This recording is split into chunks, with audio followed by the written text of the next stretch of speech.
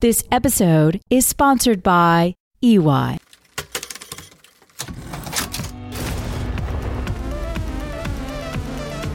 Money is changing, both in form and function. Money Reimagined is about the changing nature of money, digital currencies, and various topics related to finance, blockchain technology, artificial intelligence, and more. Michael Casey and Sheila Warren walk us through the dynamic and evolving nature of the global economy and the implications for businesses, governments, and individuals as they must adapt to new payment methods and technologies. Welcome to Money Reimagined.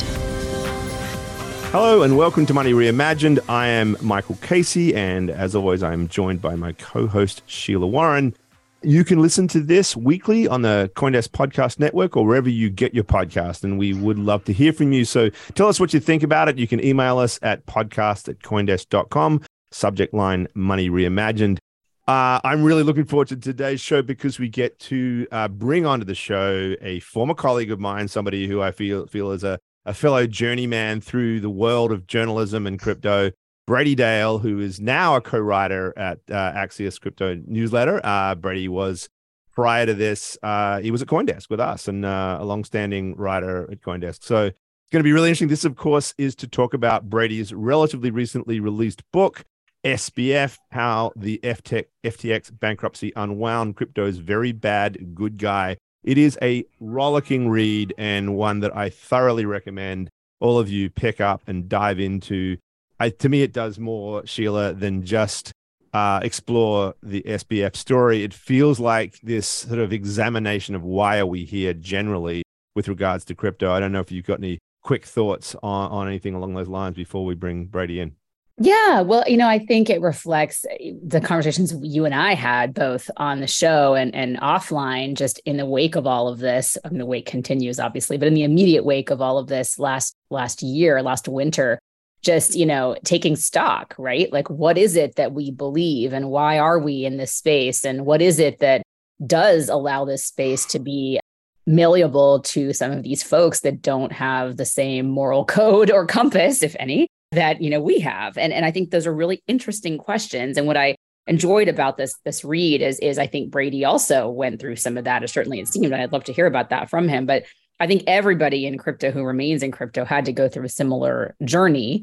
And are, in many cases, are still going through that journey. So I think tying in, there's a political philosophy that underlies a lot of people's beliefs in these systems, and those political philosophies vary widely.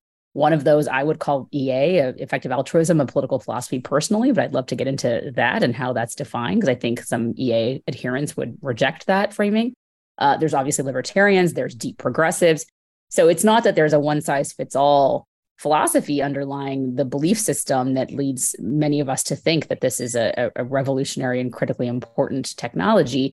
But there's a variety of those, but everybody kind of has something like that. And so I think the fundamental question to me about this book was, is there a point in time at which the philosophy itself becomes too extreme or too dangerous? And are there some political philosophies that lend themselves to that kind of extremism more than others? And is belief in crypto itself becoming a bit of a form of a political philosophy? So those are where my thoughts went as I was reading through the book. But I would love to start bringing in Brady just to get a sense of his motivations from the horse's mouth, as it were, about this book. Yeah, Brady, why don't you just jump in here? I think Sure. One of the things that struck me was it felt like, you brought yourself into the book quite a bit, right? As a reporter, and it's a device that lots of reporting does. But I felt like by doing so, you were going through this journey of discovery and reflection on what you yourself believed in and what mattered and all this. So maybe if you can speak to that a little bit would be a good place to start. For readers who hate nonfiction books that are super first person from the journalist, I wouldn't say it's like super like that, but there's a decent amount of it. It's not like through the whole thing, but you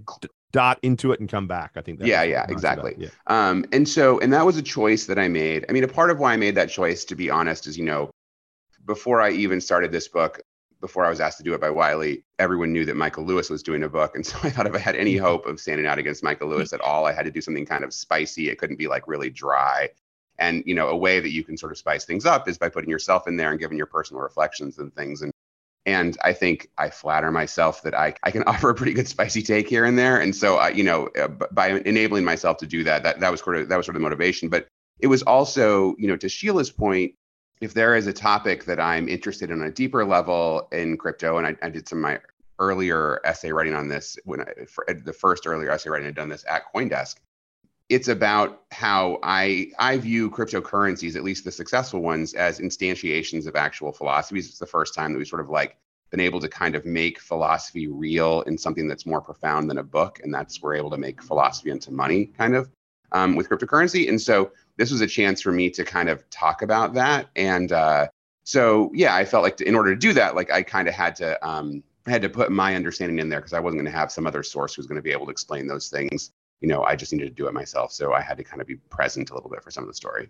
Yeah, I mean, that interesting idea, about instantiations of philosophy. And I think it's really relevant as we grapple with what appears like, certainly at the policy level and the sort of the public discourse level, a backlash against crypto because, I must say I get defensive about it, that I think crypto gets lumped into one sort of monolithic way of seeing the world, that there is this libertarian view and sort of the stereotype of the crypto bro is that concept. But I don't think that's what you're saying. In fact, I think you're saying something far more interesting, which is that each of these blockchains, each of these communities is in and of themselves an instantiation of that, right? I mean, well, the good ones. I actually only think that Bitcoin, Ethereum, and honestly, this is kind of the funny one, but Dogecoin are the only ones that really, really have coherent philosophies behind them. And that's why I think they're the three most important cryptocurrencies. So, Bitcoin is kind of the libertarian, self-sovereign kind of worldview. It's a little more complicated than that, but that's sort of the core thing. Ethereum people are utopians, and Dogecoin reflects this idea that ideas have actual monetary value and that collectives can come together to grow that value, right? So it's sort of a mechanistic philosophy, but it's still a profound idea that they've created. Like Dogecoin people, by collaborating, have continued to allow Doge to rise over time. Everything else is kind of searching for a philosophy. Sometimes I sort of think that Cosmos is maybe getting there, but I don't know. Certain other things like Solana and XRP, they're completely empty, idea-wise. So all the tribes, XRP Army, and that they're just really just pushing their bag, they're just avaricious. Right. Yeah, that's just money searching. Right. That could change. I don't think Dogecoin was a coherent thing early on. I think that was an emergent phenomenon of Dogecoin. That certainly wasn't Jackson Palmer's intention in creating it. But as a big point that I always make when I talk about this stuff is the intentions of a creator are next to irrelevant. So other ones could arise. Well, I want to get into that a little bit because I agree. I think the intentions of the creator are irrelevant. Is a really interesting point, and one we should spend a little time on, because it is about how a community arises around some of these things. And I'm curious, what you think was the sort of liftoff. Well, Bitcoin, I think we don't have to maybe spend as much time on because that seems relatively obvious. But what was the kind of liftoff, especially for something like a Dogecoin, where you think it transformed, in your view, into having this philosophy underlying it versus being just kind of a joke, right? Because it started off really as kind of a joke. Well, these people, Dogecoin, we'll see the next time there's a boom if this really is true. But having been around for a while, it's almost like clockwork. If Bitcoin really pops, within 2 or 3 months of that, a random bunch of outsiders will discover Dogecoin, think it's funny, and then it'll pop. And it happened in 2017 and it happened in 2021. I'm going to guess if there's another boom, it's going to happen again. And every time that happens, it's this sort of, some of the OGs are still there, but a bunch of new people arrive. They think it's funny. They start playing around with the joke. And that action of playing around with the joke together causes it to rise in value until, it takes up idea space in the collective imagination. And that causes the token to rise because it gets more people interested in it. More people want to buy it, right? So Dogecoin was kind of the original NFT, because that's what NFTs, at least up to now, there'll be more things later on. But what NFTs really are is the more some set of NFTs can take up mental space in the community of people who are interested in NFTs, the more valuable it becomes. Well, Dogecoin did that first. So it proved it. And Dogecoin is the place where, people continue to keep collaborating around this one big idea together and making the idea bigger and bigger over time. So when did it happen? I guess it first happened in late 2017, early 2018, whenever that last, big Doge bump happened in that prior boom. It's sort of I think when when that emergent phenomenon came out. I think every time they trot out Jackson Palmer to say this is stupid, they're just making it stronger. Yeah.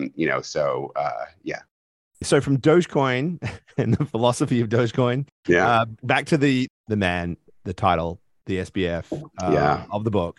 And, the key part of it, I think the segue there is this philosophical concept, right? That there is, as we grapple with trying to make sense of it all, I think one of the reasons why also it's really interesting is it's right there in your title, this good, bad guy. Was it bad, good guy? The number of people who wanted Sam Bankman-Fried to represent crypto, this idea that there he was embodying all that is good about it. What does that say about us? Turning the lens back on ourselves. And I know, as you said, you were going through this journey as you went through it, like the fact that he kind of basically exploited that instinct, it seems to me. And just to back up a tiny bit, a point I make about Sam in the book, and that's, in particular, one of my sources really supported me on, is that I think to circle back to the philosophy thing just for a moment, typically up until Sam crypto was this thing where coins just competed with each other, and those that had coherent worldviews just competed with each other in the marketplace of ideas, which was an actual marketplace that, had real money at stake. But then Sam comes along and he doesn't care about crypto's ideas at all. And in fact, doesn't care about crypto at all. It's just the way that he saw that he could make a lot of money really fast so he could advance a completely non-crypto set of ideas. He was sold on this EA thing. So I think that's an important thing to understand about Sam. Like he was definitely not a nihilist, but he was a crypto nihilist, which made him kind of powerful in the space because he had bags, obviously, but he didn't particularly care about any of his bags. As one of my sources told me, the token he was most interested in early on was Tether, which is such a funny thing to find interesting. But okay, so then what does it say about us? I think crucially, cryptocurrency as a broad, unified community, you put Bitcoin and Ethereum and all of them together.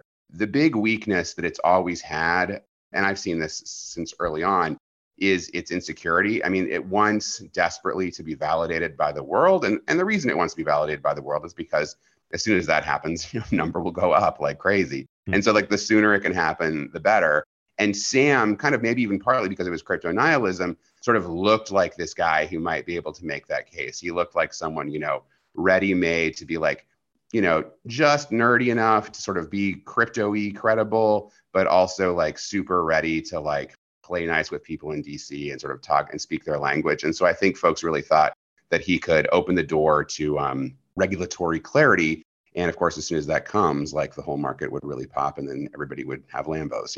I think that's what, so crypto's two weaknesses, really, I guess there's two weaknesses there. It's one is it's really hungry for credibility. It's got this insecurity to it. And two, for all that is cool about the space, and there's a lot, it is at its core a pretty avaricious space. People want to get rich, right? And so that's also a weakness.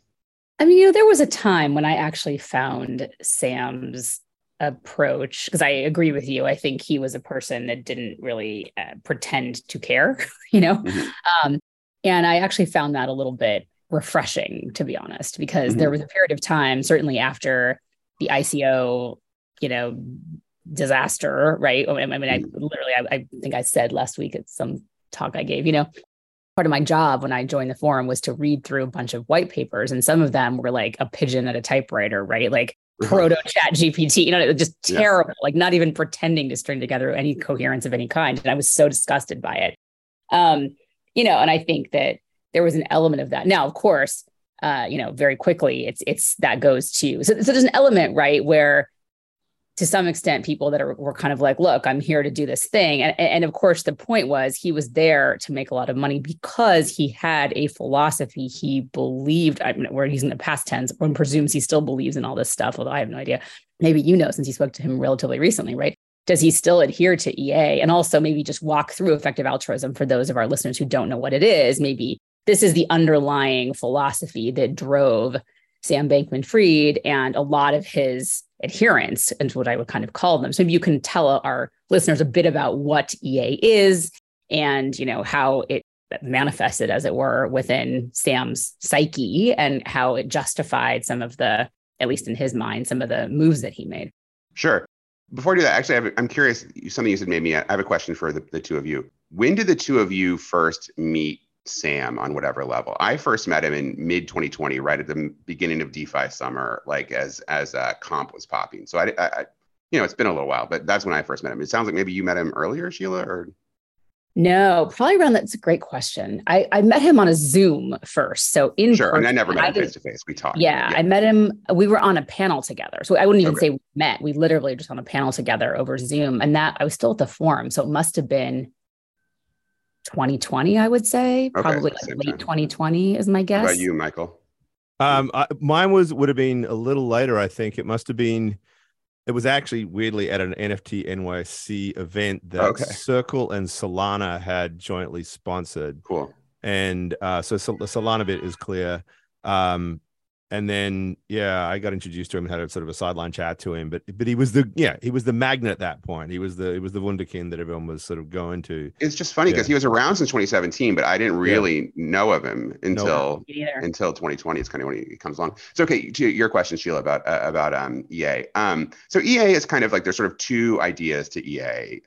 Is one, if you're an adherent, that means you should devote your life to doing as much good as you possibly can. And for some small number of people, that means doing good works. That means, joining a good organization, helping to spread mosquito nets around the world, or, teach low-income people job skills or whatever, like, doing good works. But for most people, because, there's diminishing returns to scale on people doing the work, for most people, the best that they can do is make lots of money and, preferably in a way that isn't destructive, and then plow as much of that money as you can afford to plow into organizations that are doing good work, which gets to the second, and this is the really crucial part of it. So that's the altruism.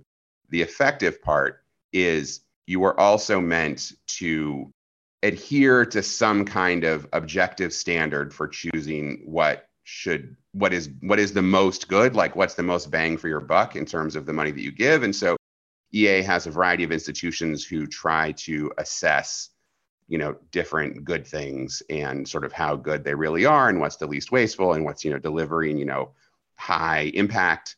And they really push their people to give to things on that list. And if you get deep into the culture, you'll participate in like really detailed debates and conversations about like what's the most important things to give to and what charities are truly the most effective and what does effective mean. I mean, there's all kinds of variation in here. That's something that when I was kind of hanging out with them, I found that to be kind of fun. I like that, I like deep conversations about heavy stuff. Like I thought that was cool. And so, they were pretty unanswerable questions, but it was nice that people cared to at least try to be more thoughtful about it. But yeah, that's sort of the two ideas of EA is like, do as much good as you can in the world and try to do it based on some objective reasoning about what that good is.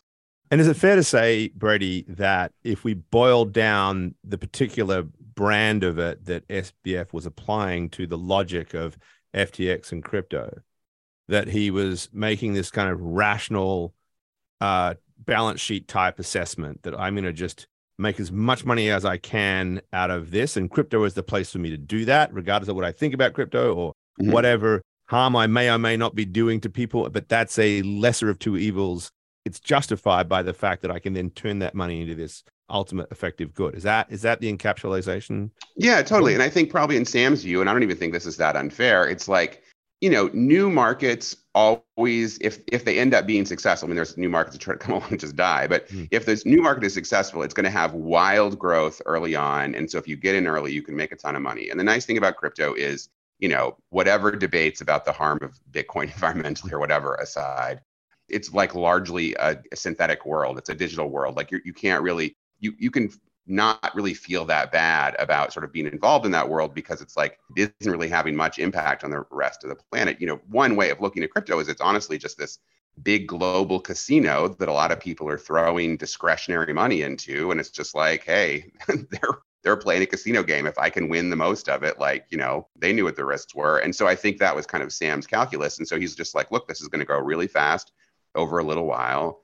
It's a chance for me this is a once in a lifetime opportunity to make a giant pile of money. And then I can be one of the greatest philanthropists of all time. So I think that was his calculation. He was just like, this is the spot right now at the time that I'm alive and have the energy to do this. And so I'm all in.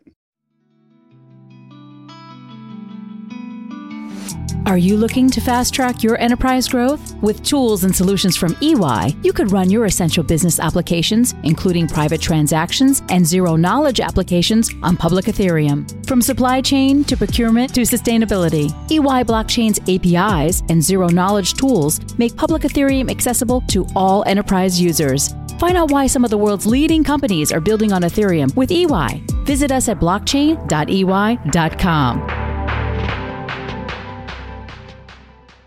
So here's what I find so interesting about this. Okay, so little known fact: at one point in time, I received an offer to go be the COO of a company that was oriented around effective altruism. And so I did some, digging into this whole thing. And to your point, Brady, the initial concept is kind of hard to argue with, like try to do things effectively and, and do a lot of good and all that. But as you dig more into it, there is, I think, I didn't really necessarily agree with the level of abstraction that led to the calculus of what to do, right? Because there is this whole, and look, we don't have to get, I'm not putting you in a situation of defending EA or anything like that, but there's a whole body of work around this and criticism of it and challenges around it and all of that. And everyone can make their own assessment of what they believe. And regardless, for me, it just did not sit well. It just fundamentally did not sit well with me. This idea that in a trolley car problem where your choice is, save the one child or kill the four, whatever, any posit like that, if there was an immediacy to being able to do good that was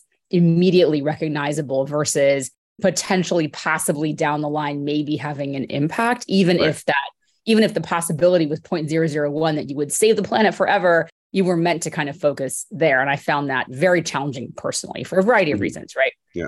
I had no judgment about either stance on that, by the way. But as I started thinking about it even more later on, especially when all this, I didn't think frankly much about EA after I turned that job down for quite a while. And then when all this stuff with Sam came up again, I started thinking about it again. And I don't really see how, if you're engaging in a philosophy that says that the goal should be to amass as many resources as you possibly can and divert them in some fashion, whether you amass them or not, divert as many resources as possible to the causes, to the problems that this calculation or calculus has determined to be the most valuable to the world.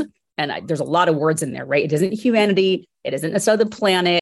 All of those things I think have to be unpacked and are complicated. So that's step one. I don't see how that doesn't put you in a situation where you don't inevitably try or be tempted at least to break the law. I just don't see how, right? Because it's kind of that calculus. I was a general counsel of an organization and I know a lot of generals counsel. And I was lucky that I was GC of a nonprofit, which had, again, a pretty rigid code of integrity and all of that. But a lot of folks, the practical advice sometimes for big companies is pay the fine, settle the case, whatever, right? Do the thing, take the risk, because the consequences, you're going to owe some big fine. You can afford the fine, do the crime. That's a calculus that actually some folks go through. I personally find it distasteful, but I'm a lawyer. So there you have it. I don't see how you don't inevitably wind up there.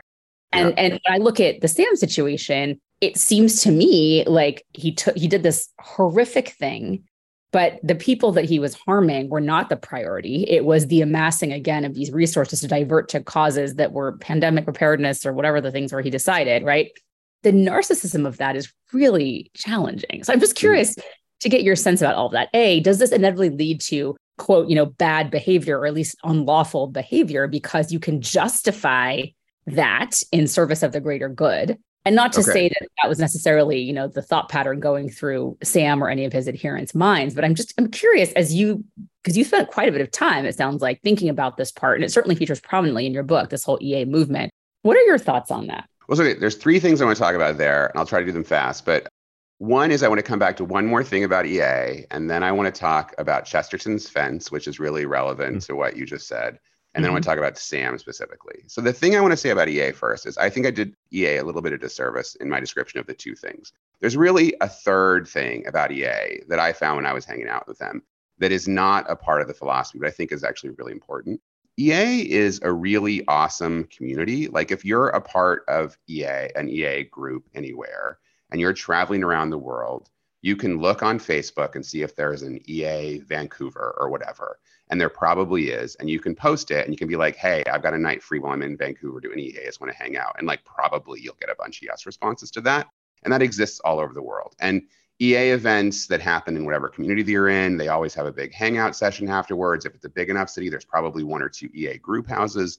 There is just like a very real community to it, which is unlike most other groups that I've seen. And I before I was a journalist, I spent a decade as a professional activist. And the activist worlds I worked in were never as rich as what I saw in EA. And all of that's really nice, right? And like, if you just take it to the point of this is a group of people who are trying to maximize the good of their lives, it's fantastic. You know, like that's a really good thing. We're glad to have it out there.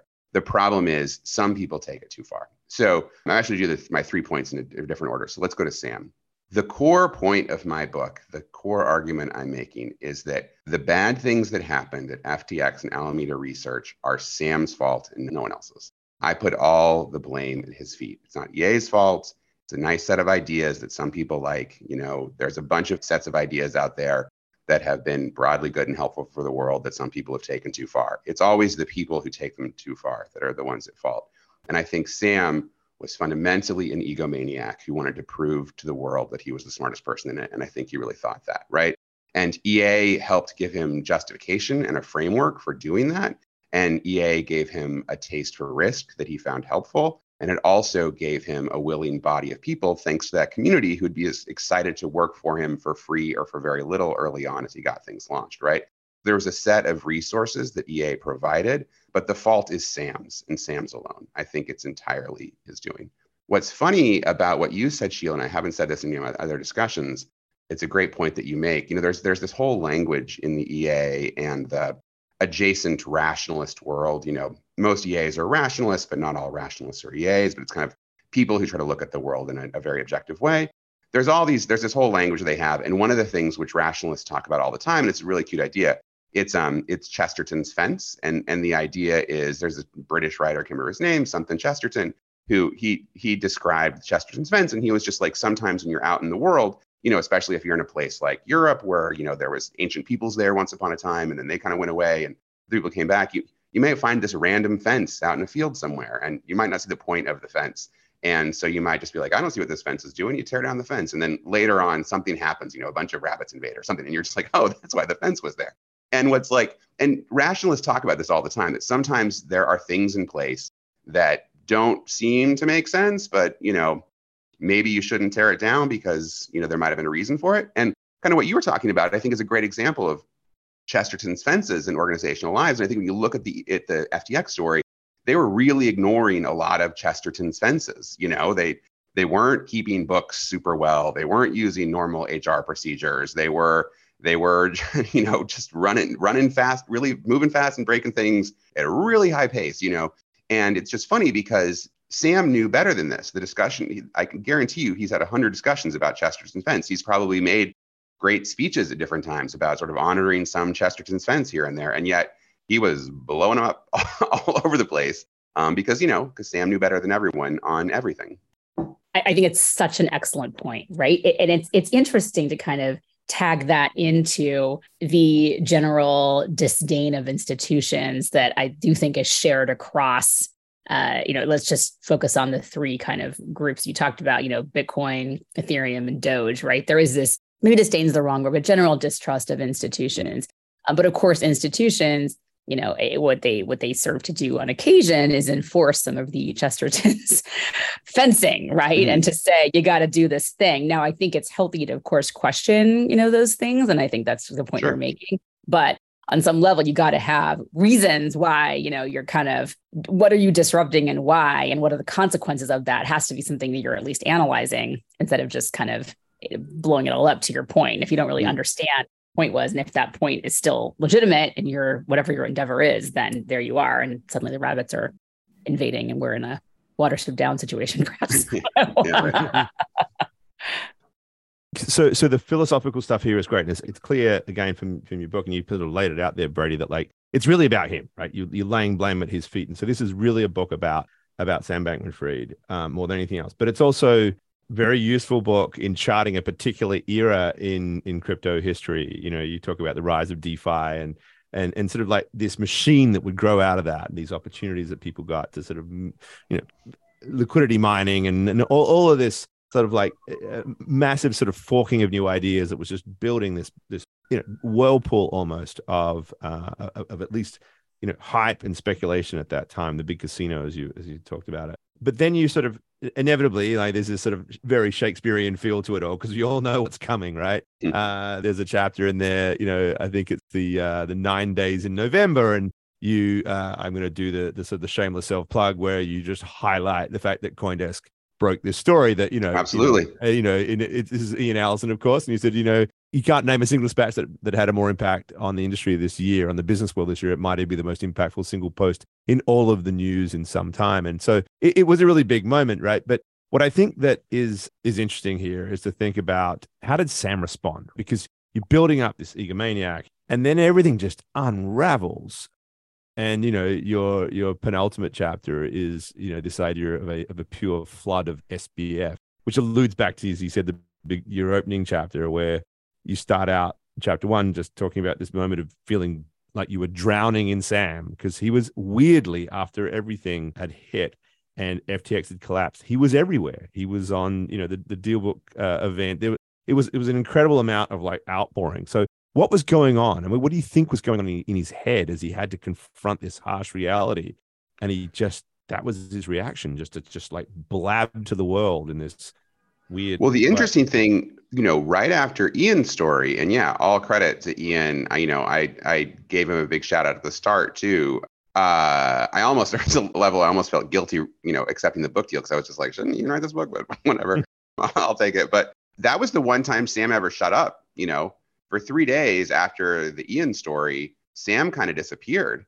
As we all know in journalism, that you couldn't get the guy off TV previously. And all of a sudden, well, also big credit to CoinDesk on another point. I know it's no longer part of it, but Nathan's Breakdown podcast, right after the Sam Bankman-Fried explosion, was just about the only insider take that came out after FTX blew up, at least in the great episode. In the short term, right? I rely on it extremely heavily in that 9 days in November chapter.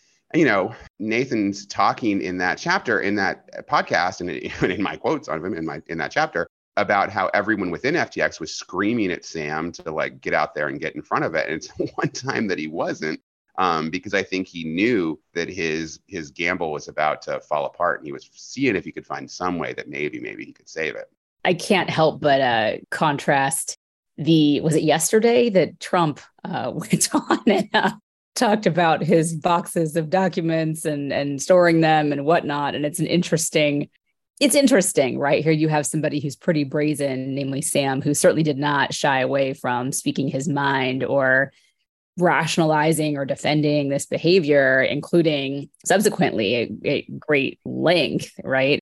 But there was this period of silence, which I find really interesting. And it's you got to wonder what was going through his mind, during that time, right? Especially when he posted that, like the one letter and all that on Twitter and, all of that kind of wild. I have to say, reading the book, Brady, like there were just details I had forgotten about or blocked out or whatever. Just things move so fast, and rereading it, it was like, man, I think we all knew what we were watching unfold was just absolutely the craziest story. It was just absolutely unbelievable, really, to this day. And just reading it again, it was like, oh my God, it's even crazier than I remembered it, I don't know, Michael, if that was if you had that experience as well. It's just Yeah. Look, we were all living the moment, and so all sort of suffering a little bit of PTSD around it as well. It was that too. There's that too. Watching the unravel was wild. Ian tells an interesting story, actually, not about that story, because the thing about that story is that he was writing from home, filing. He wasn't there amongst human beings, as we all live in these disembodied existences right now. But the second big scoop that he got, that I think you probably saw it, and I don't remember if you did, Brady, but was when the Binance deal unraveled within 24 hours, and he had spoken to some sources at Binance who had said to him, "We've looked at the balance sheet of FTX, and it's not going to happen, and we're walking away from this." And we filed that as a report. At that moment, Ian was at a conference, and he told this story, by the way, to the audience of the Polk Award that he won here in New York, which was just a big proud moment for CoinDesk. But anyway, Ian got up and told the story. He was at a conference, and he said he filed the story, and by that stage, everybody's mind was focused on, this is a crypto conference, on SBF and Binance.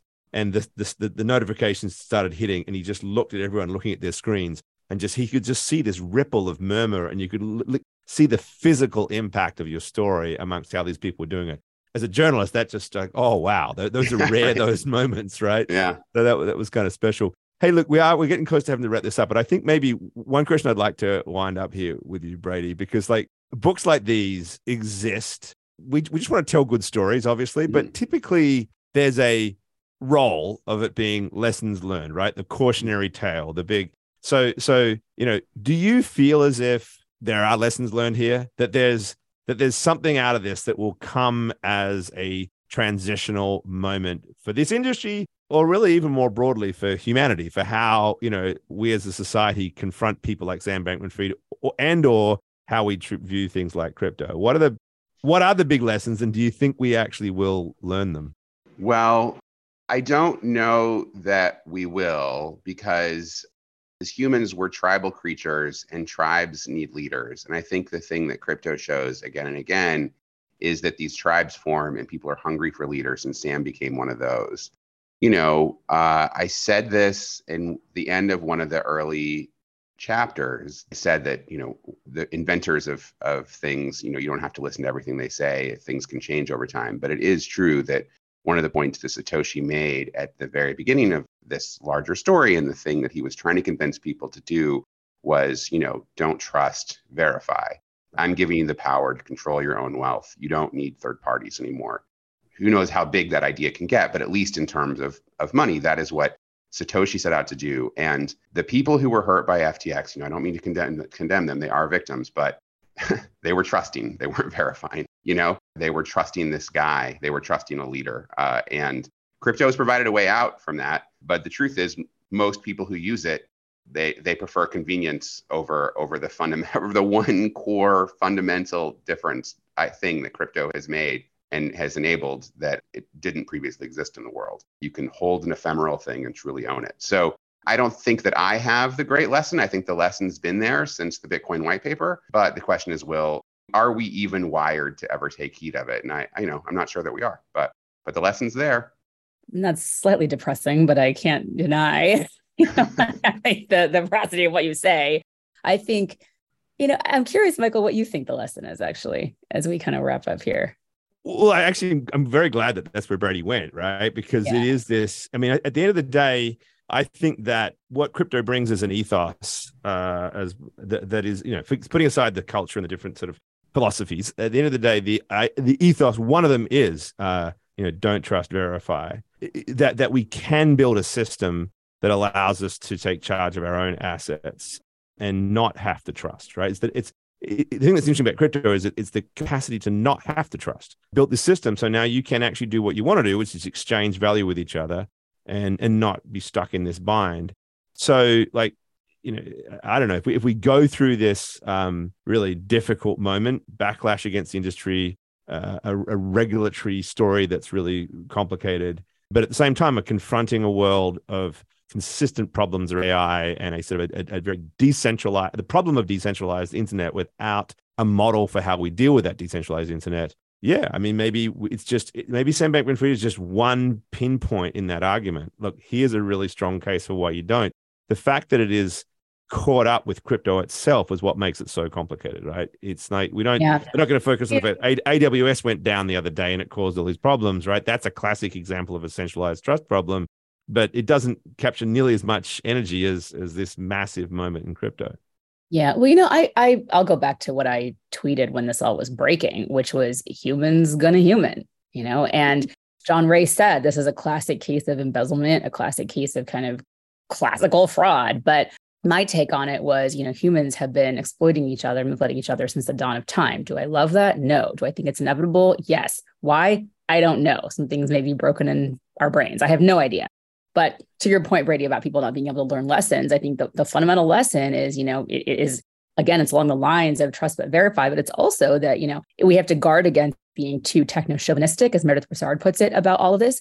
But I do think that human-led systems have definitely not, been altruistic in their motivations as a general matter. And that's true of organizations that have no pretense of being altruistic. And it's true of organizations that are, it's in this case, fundamentally predicated, at least allegedly, on effective altruism, right? An extreme altruism, if you will. in either case, humans are the root of a lot of this.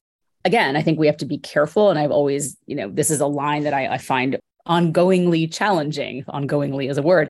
And it's true of AI and AGI. Why not, right? We'll go with it. Could adverb anything, right? I find it complicated with AI. I find it complicated with AR. I find it complicated with crypto, because to some degree, at the very inception of this, humans are building these systems, right? And we're not yet in a world where robots are building everything for us. Like humans are setting up some of these systems. And I want to go way back to the beginning of the show where you said, Brady, Sam's the intentions here were not necessarily the point. You were talking about Dogecoin in that case, and you were saying the intentions were certainly not to set this up as something that was going to wind up having a cultish or whatever philosophy around it. It was a joke. Nevertheless, what people do with it, I think, is predicated on their own beliefs as well. So I don't know. My take on this is, humans are always going to human, as I put it, and I stand by that. I think it's true. It's one of the reasons that I do think some modicum of disintermediation and removing some of the power in those systems, making it harder for people to exploit other people, making it harder to build opaque systems that have no transparency built into them and therefore very little accountability unless that accountability is brought by a third party, which again, we don't have in crypto. But I remain hopeful and optimistic. And my read on this, Brady, when I read it, and you tell me if I'm wrong, but I got all the way through. And at the end, my take was that you also remain hopeful and optimistic about the promise of this space.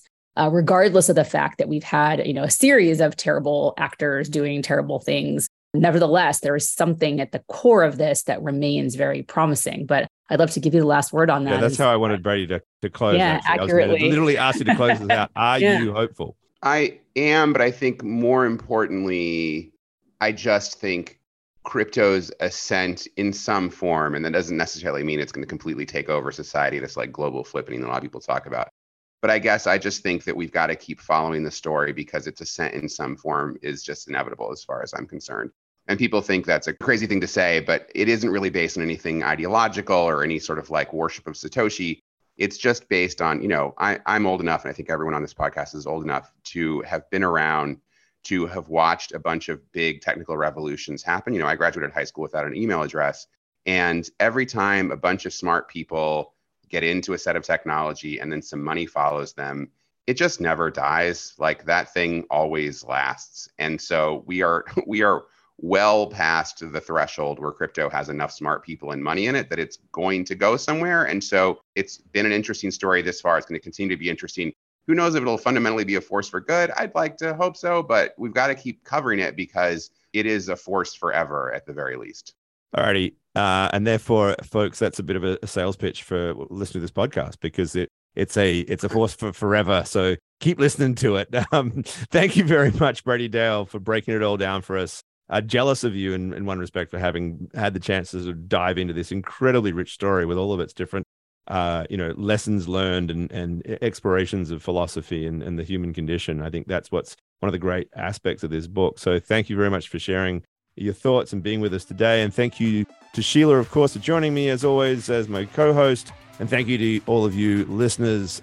You are listening to Money Reimagined, which you can find weekly on the CoinDesk Podcast Network or wherever you get your podcasts. And we, as always, would love to hear from you. So please let us know what you think about this or any of our other episodes by emailing to podcasts@coindesk.com. Subject line, Money Reimagined. With that, CTA, I will now sign off. Thank you so much for being here.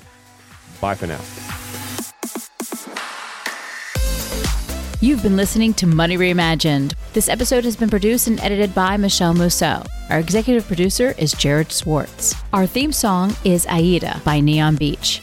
Download wherever you listen to podcasts and leave us a review. If you have any questions or comments, we would love to hear from you. Please reach out to us at podcasts@coindesk.com, subject line, Money Reimagined. Or you can reach out to me directly at Michelle with 1L at coindesk.com. Thanks for listening.